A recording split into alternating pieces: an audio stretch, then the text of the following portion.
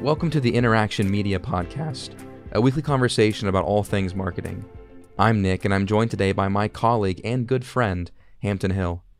Hampton is a marketing specialist for Interaction Media, whose primary responsibilities include SEO analytics, video editing, and production for the Interaction Media and Positively West Virginia podcasts. Welcome, Hampton. Thanks for having me. Today we're discussing the need for search engine optimization and reasons why it's important. Millions of people every day search for something online, from Christmas gifts to gardening tools to best hair products and directions to their favorite restaurant. The internet is an archive of information. Today, if someone searched the question where to buy a shovel, they'd be inundated by a number of popular home improvement stores and followed by several other businesses of similar likeness and product inventory. But what if the person searching owned a shovel-selling company? Wouldn't they like to know how to become first on that list? Well, SEO could be the solution to their problem. Hampton, what are search engines and how are they used today? Well, as you said before, there's a multitude of information out there.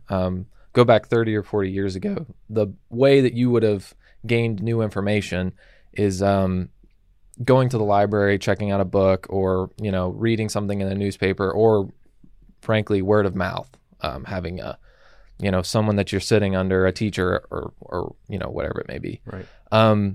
But there's a lot of articles out there. There's a lot of websites now, and it's all on the internet. And a search engine basically takes whatever you're looking for and combs through the internet as much as it can, and then populates a list of relevant information that hopefully that's what you're looking for. That's their goal. So what are the best ways to optimize a search engine for better results? Well, I think what we need to establish here is there are multiple search engines out there. Most people are familiar with Google. There's Bing, there's Yahoo. There's actually several others, believe it or not. But I think the total number of internet users, we'll set that as a baseline.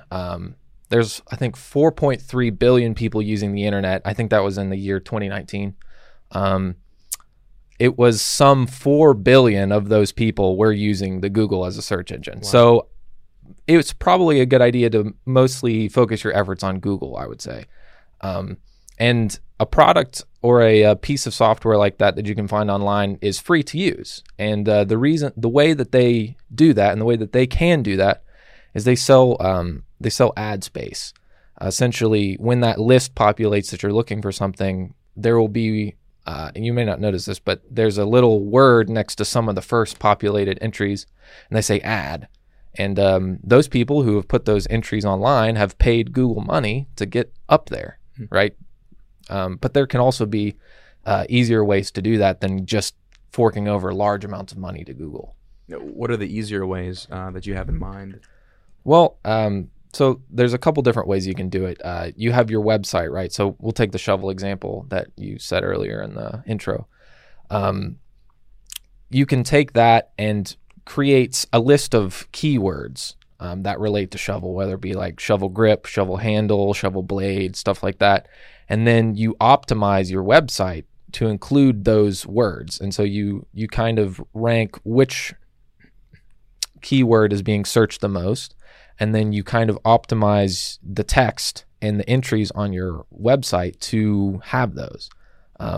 Another really good way of boosting those keywords is writing blogs. I mean, writing 500 to 700 words about a specific topic, like for example, what is the best shovel to use to plant or put like fence posts in or something, right?